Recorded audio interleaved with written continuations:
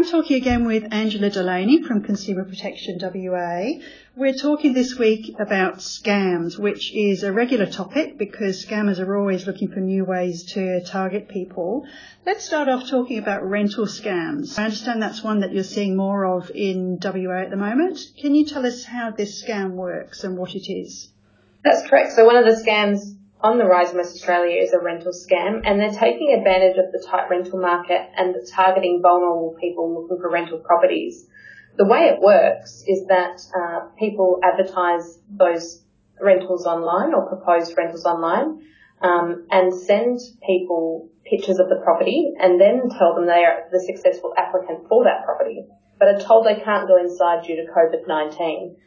The money grab then begins, and the victim is told they need to pay the bond and rent up front via a bank transfer to secure the property. And upon arriving at the property to collect the keys, they find that the property is actually occupied by someone else or not even available for rent, leaving the victims thousands of dollars out of pocket. What can people do to protect themselves from that kind of rental scam?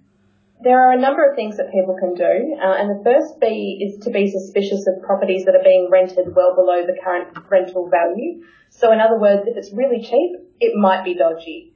And we also encourage people to do their research. Never solely rely on photos being provided to you. Search the address online to see if it's listed by a different agency, and only deal with landlords you can meet face-to-face or go through a registered real estate agent.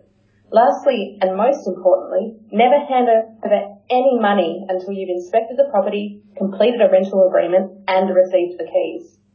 The rental scam is targeting particular people looking for rental properties. What other scams are you seeing that can target anyone in the community?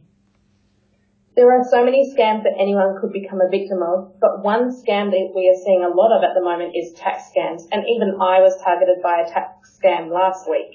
So I received an automated phone call pretending to be from the Australian Tax Office, saying that my tax file number had been suspended, resulting in a legal case against my name, and if I didn't follow their instructions, I would be arrested. Scammers will often use threatening and aggressive behaviour such as this to try and make people panic and hand over their personal details. So again, what things should people look out for to prevent themselves from being scammed? Other than scammers using threatening and aggressive behaviour, it may be a scam if you are asked for personal information or money, or they may ask for access and control of your computer.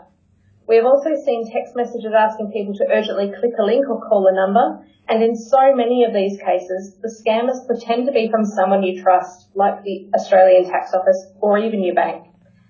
I guess the message that we're trying to get across to people is if you are not sure if the call is legitimate, hang up and phone back on telephone numbers for those organisations that are publicly available, not the number you received the call or text from. That makes very good sense. And who can people contact for more information, or if they want to report a scam that they think might be happening?